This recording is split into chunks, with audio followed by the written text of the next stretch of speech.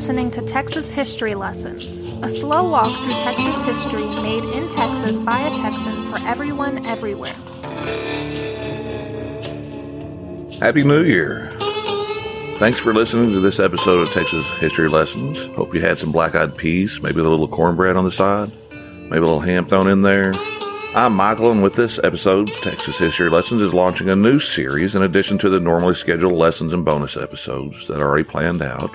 I'm going to attempt to do a monthly episode on key events from all of Texas's past that occurred in this particular month, January, February, and so on. And as I've structured it, you'll kind of be joining me through a stroll through the Januaries of all of Texas history. If I miss something you find important, don't worry. There's always next January when we take another look at past events of January. Now, this is a very important month, especially for me, since both my mother and mother-in-law were born on January 6th and 7th of this year. I won't tell you the years they were born for their own sake. They might not want me sharing that, but it's very important because they're two wonderful people in my life, and they've been very supportive to me for all of my life. Not my mother-in-law. I met her a lot later, but I digress. Now, January is a month of extremes. In Texas, you can see the temperature reach 98 degrees like it did in 1997 down in South Texas near the border in Zapata, Texas. And then in 1959, it dropped to minus 22 at the Texas Panhandle's town of Spearman. And to reiterate the size of the state, to drive from Zapata to Spearman is an 11-hour, 49-minute drive without stopping to fill up for gas. That's 738 miles. Now, aside from the other holidays of New Year's and Martin Luther King Day, on the 19th, there are several interesting observances celebrated during this month nationwide. There's National Science Fiction Day on the 2nd, National Spaghetti Day on the 4th. The 9th is National Law Enforcement Appreciation Day. January 13th is National Rubber Ducky Day. National Beer Can Appreciation Day on the 24th. And it's also National Peanut Butter Day. So while you enjoy those days this month, I'm going to share a few historical highlights to add to your date book to think about as you journey through this month. We begin way back. If I had specific dates for the pre-contact era, I would share that.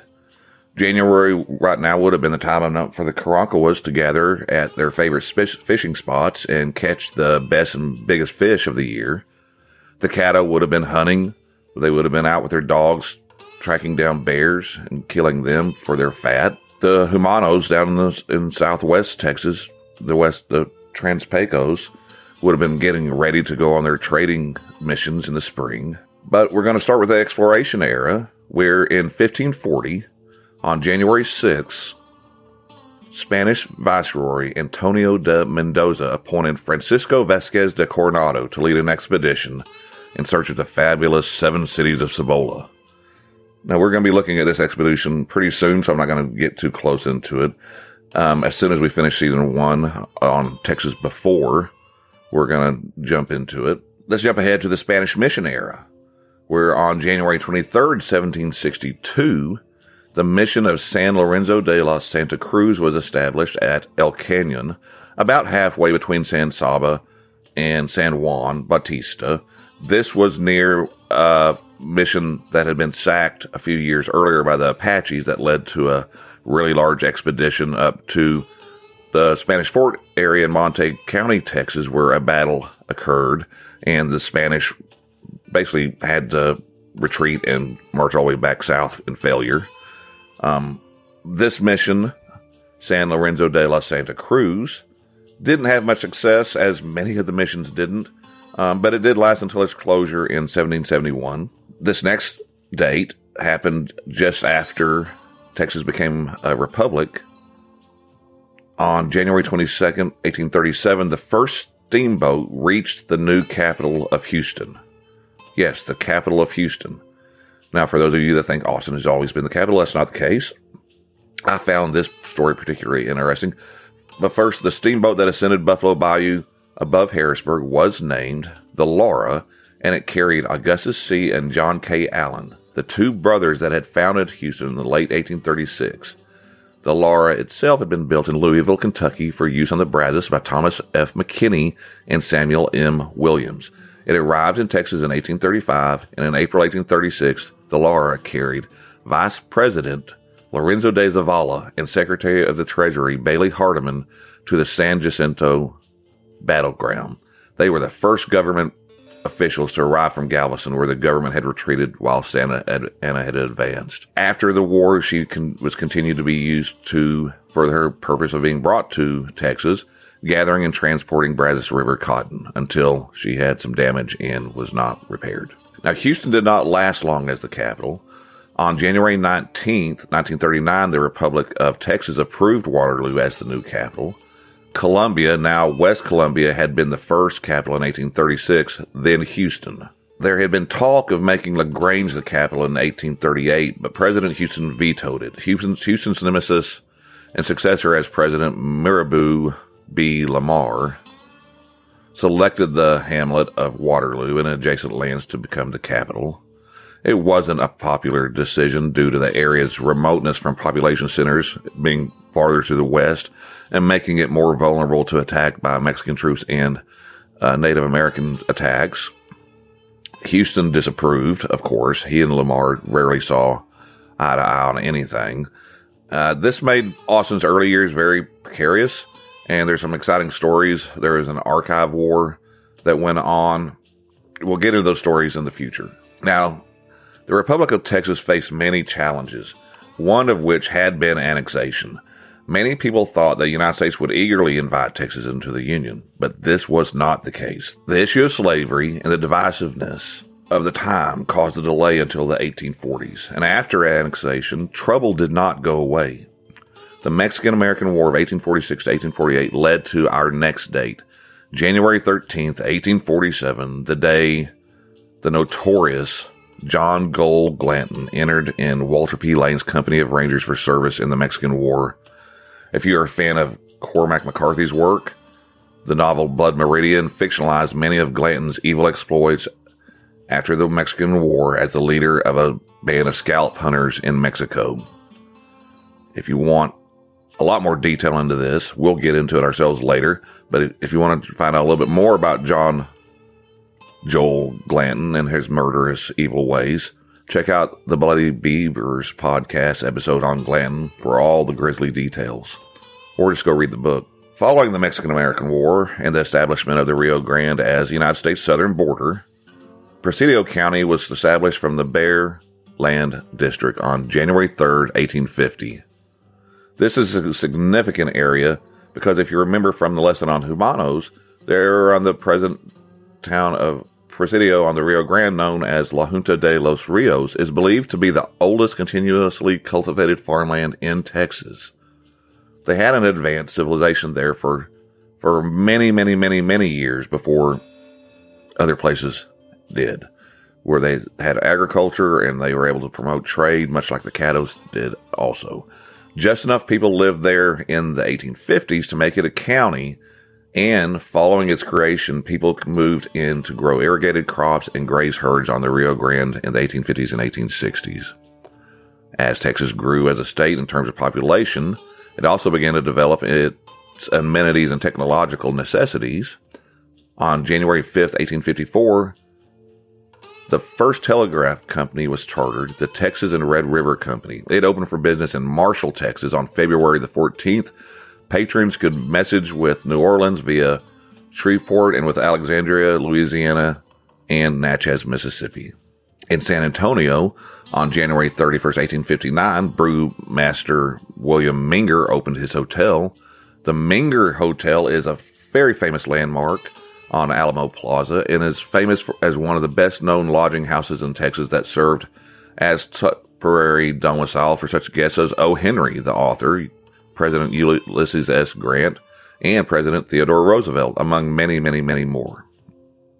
Now, the tensions delaying Texas from becoming a state came to a boil after the election of Abraham Lincoln in 1860, and Texas, against Governor Sam Houston's advice, on January 29th, 1861, The Secession Convention of the state of Texas voted overwhelmingly to secede from the United States.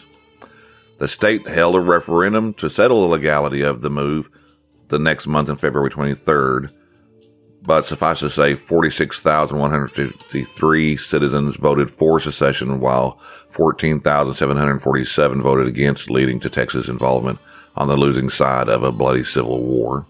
We'll look at this next month a little closer, the vote and who voted against it, and the reasons why. While the major campaigns of the Civil War were fought to the east, Texas did see a share of violence and fighting demonstrated on January 1st, 1863, when General J.B. Magruder led Confederate forces in an assault on Union forces that had held Galveston since October. Using artillery and dismounted cavalry on 2 river steamers, the Bayou City and the Neptune, and infantry and cavalry that crossed over the railroad bridge to the island, that were also supported by artillery, the Confederates entered Galveston on New Year's night, January 1st, 1863, and opened fire before dawn. The Union ship Harriet Lane sank one of the Confederate vessels, but was itself captured by the crew of the surviving Confederate ship, the Bayou City. The Union commander's flagship ran aground, and the commander died trying to blow it up rather than surrender it.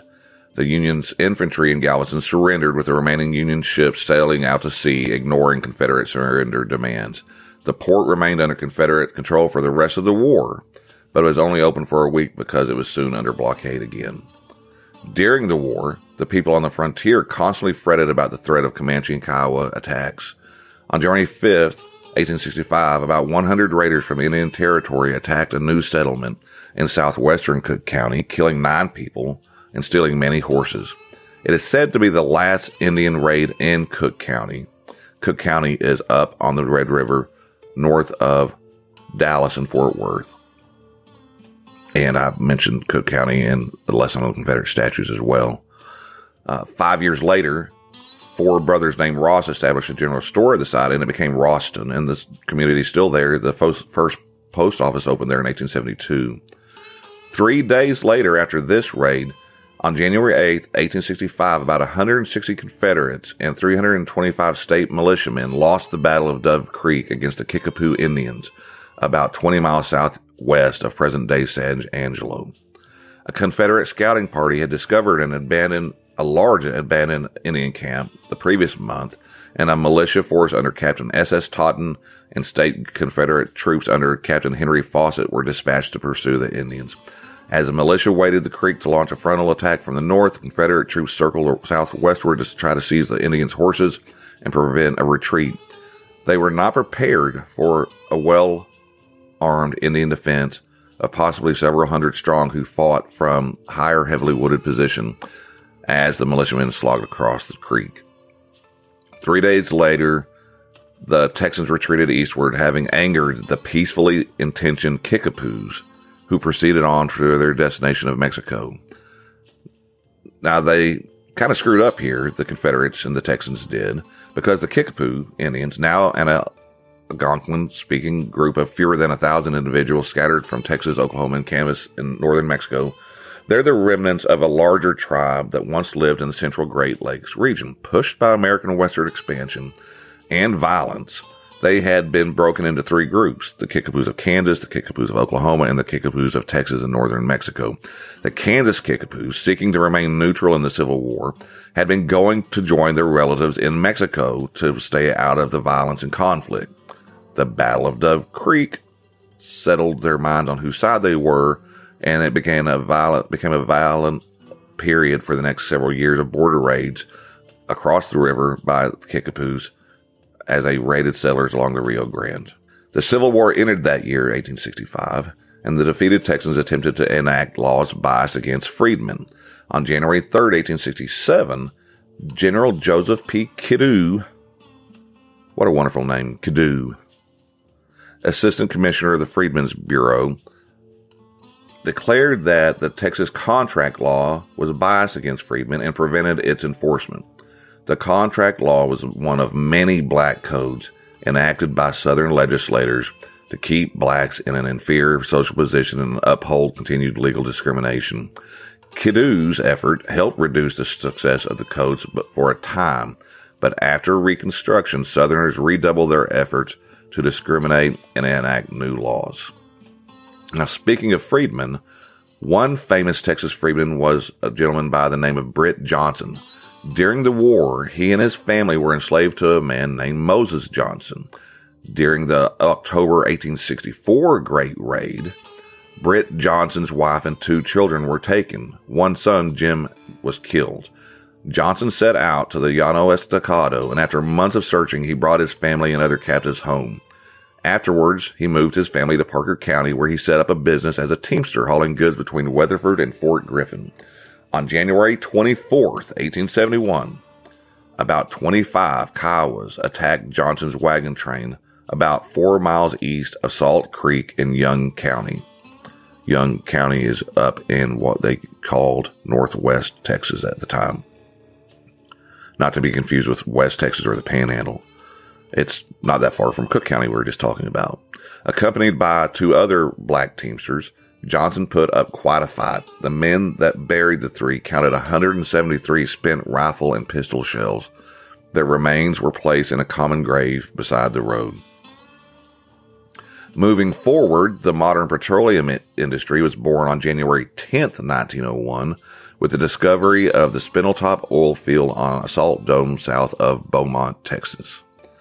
The 1,139-foot deep Lucas Geyser blew a stream of oil over 100 feet high until it was capped 9 days later. This single event brought massive change to Texas and the world. We'll drill deeper into the subject of oil in future episodes. But I'll add that many of the major oil companies like Texaco, Gulf Oil Corporation, Magnolia Petroleum Company, and Exxon Company USA were born at Spindletop or grew to a major corporate size because of their involvement in the Spindletop area. On January 4th, 1923, Fort Worth radio station WBAP created the basic format for country music variety show broadcasting with a program that featured a fiddler, a square dance caller, and Confederate veteran Captain M.J. Bonner. Nashville's Grand Ole Opry and Chicago's National Barn Dance followed and continued the format. WBAP had been started by the Fort Worth Star-Telegram under Amon G. Carter in 1922. Now let's move forward 6 years later to 1929 to gain a little bit of perspective about how recent so many of these events are. On January the 4th, 1929, black cowboy Bose Eichard died in Austin. Having been born a slave in Mississippi in 1843, Mr. Eichard became one of the most famous black frontiersmen and trail drivers in Texas. After becoming a free man in 1866, he went to work for a man named Oliver Loving as a trail driver. You might remember Loving as being partner to a man named Charles Goodnight. Goodnight and Loving were the basis for Gus and Call in Larry McMurtry's famous novel, Lonesome Dove. Eichard himself was a basis for the character Dietz, played superbly by the great Danny Glover in the TV series. Eichard continued working for Charles Goodnight after Loving's death, and they became lifelong friends. Goodnight once praised him by saying that he trusted Bose Eichard farther than any living man. He was my detective, banker, and everything else in Colorado, New Mexico, and the other wild country I was in. Eichard settled in Weatherford in 1869, and when Mr. Eichard died in 1929, Goodnight bought a granite marker and wrote an epitaph for his old friend. Bose Eichard served with me 4 years on the Goodnight Loving Trail, never shirked a duty or disobeyed an order, rode with me in many stampedes, participated in 3 engagements with Comanches, splendid behavior. Both of my grandfathers and grandmothers very well could have met Mr. Eichard or Mr. Goodnight, men that were so tied to so many legendary events in Texas history. And they would have been able to meet them and remembered meeting them had they just been able to cross their paths, because my grandparents were born in anywhere from 1915 to 1917. This man died in 1929. It kind of shows you the context of when we talk about the good old days of the 1860s being so long ago. People lived from the 1860s into the 1960s. It happens. And people that knew them definitely lived on after that. 13 days after Mr. Eicher died, something good happened. On January 17th, 1929, the first printing of Popeye the Sailor Man appeared in the Victoria Advocate. It was the first newspaper in the nation to run L.G. Chrysler's Selger's comic strip, originally called Thimble Theater, which starred the spinach-eating hero. Segar himself called the Victoria Advocate Popeye's hometown. In gratitude, he contributed a special cartoon for the Advocate's historic 1934 anniversary issues. Speaking to the newspaper's editor through Popeye, Segar wrote, "Please accept me hearty's best wishes and felicitations on account of your paper's 88th anniversary. Victoria is me old hometown on account of that's where I got born at." And you're welcome for me not trying to really do a Popeye the Sailor Man impression. Musician Roger Miller was born in Fort Worth, Texas on January 2nd, 1936. With no formal musical training and apparently never learned to read or write music, Miller became a successful country musical artist. In 1961, he made the country top 10 as a performer with When Two Worlds Collide, a song he co-wrote with Bill Anderson. He also had hits with Chug-a-Lug and Dang Me in both country and pop categories. And he followed them up with even more other more popular songs. Roger Miller, winner of 11 Grammy Awards, died in October of 1992. Now, 10 years before Miller's passing, the blues legend Sam Lightnin' Hopkins died on January 30th, 1982. He was born in Centerville, Texas in 1912 and started playing a cigar box with chicken wire strings when he was 8. By age 10 in 1922, he is playing with music with his cousin Alger Texas Alexander and Blind Lemon Jefferson. You might remember about Blind Lemon Jefferson in the early blues scene in Dallas when I did an episode on Deep Ellum history. Go back and check that out. It kind of ties a lot of what we've been talking about, the Jim Crow laws and the Reconstruction era and how that all came to be. And this magical place of Deep Ellum was created in the heart of segregation Dallas. Jefferson encouraged him to continue. And so Hopkins played everywhere he could for the next several years. He settled in Houston in 1950. And even though he recorded prolifically between 1946 and 1954, it wasn't really until 1959 when Hopkins began working with legendary producer Sam Chambers that Hopkins found mainstream success. He switched to an acoustic guitar and became a hit in the folk blues revival of the 60s, playing at Carnegie Hall with Pete Seeger and Joan Baez. Now, he was also a huge hero to a couple of Texas wannabe songwriters, a couple of guys named Townes Van Zandt and Guy Clark, who followed him around and whenever they could would meet with him and hang out with him and listen to him. In the 60s, they ended up launching their own music careers of their own. Personally, I admire the work of all three of these great artists. They all had great success and were really amazing writers and performers. Now, Van Zandt will close out with him, since there's a link to Van Zandt and Lightnin' Hopkins. I consider him to be personally one of the greatest poets and artists I've ever listened to. He himself died in January of 1997 on New Year's Day. His death came 44 years to the day after that of one of his other musical heroes, Hank Williams Sr. Van Zandt was only 52 years old. He's probably best known by cover versions done by Willie Nelson and Merle Haggard of his song Poncho and Lefty. Emmylou Harris made his song If I Needed You famous. A lot of other people have covered a number of his songs. And at the end of The Big Lebowski, that's Townes Van Zandt singing the Rolling Stones song Dead Horses, which is also a brilliant version that's available on an album called Road Songs. Now, I'm going to do detailed episodes on Lightnin' Hopkins, Guy Clark, Townes Van Zandt in the future. And God willing, I'll be revisiting every one of the different events that happened in January in future episodes of Texas History Lessons and taking a closer look at all of these. But that's going to be it for this episode. Happy New Year to everybody. I want to close with a quote from To Live Is to Fly, one of my favorite Townes Van Zandt songs. 2020 was kind of rough on everybody, and we don't know what 2021 is going to bring about, but we're going to try to do the best we can. So be kind to one another. So here's a few words from Townes Van Zandt's song, To Live Is to Fly. And I'm not going to sing, and you're welcome for that. We all got holes to fill. Them holes are all that's real. Some fall on you like a storm. Sometimes you dig your own. The choice is yours to make. Time is yours to take. Some sail upon, some dive into the sea. Some toil upon the stone.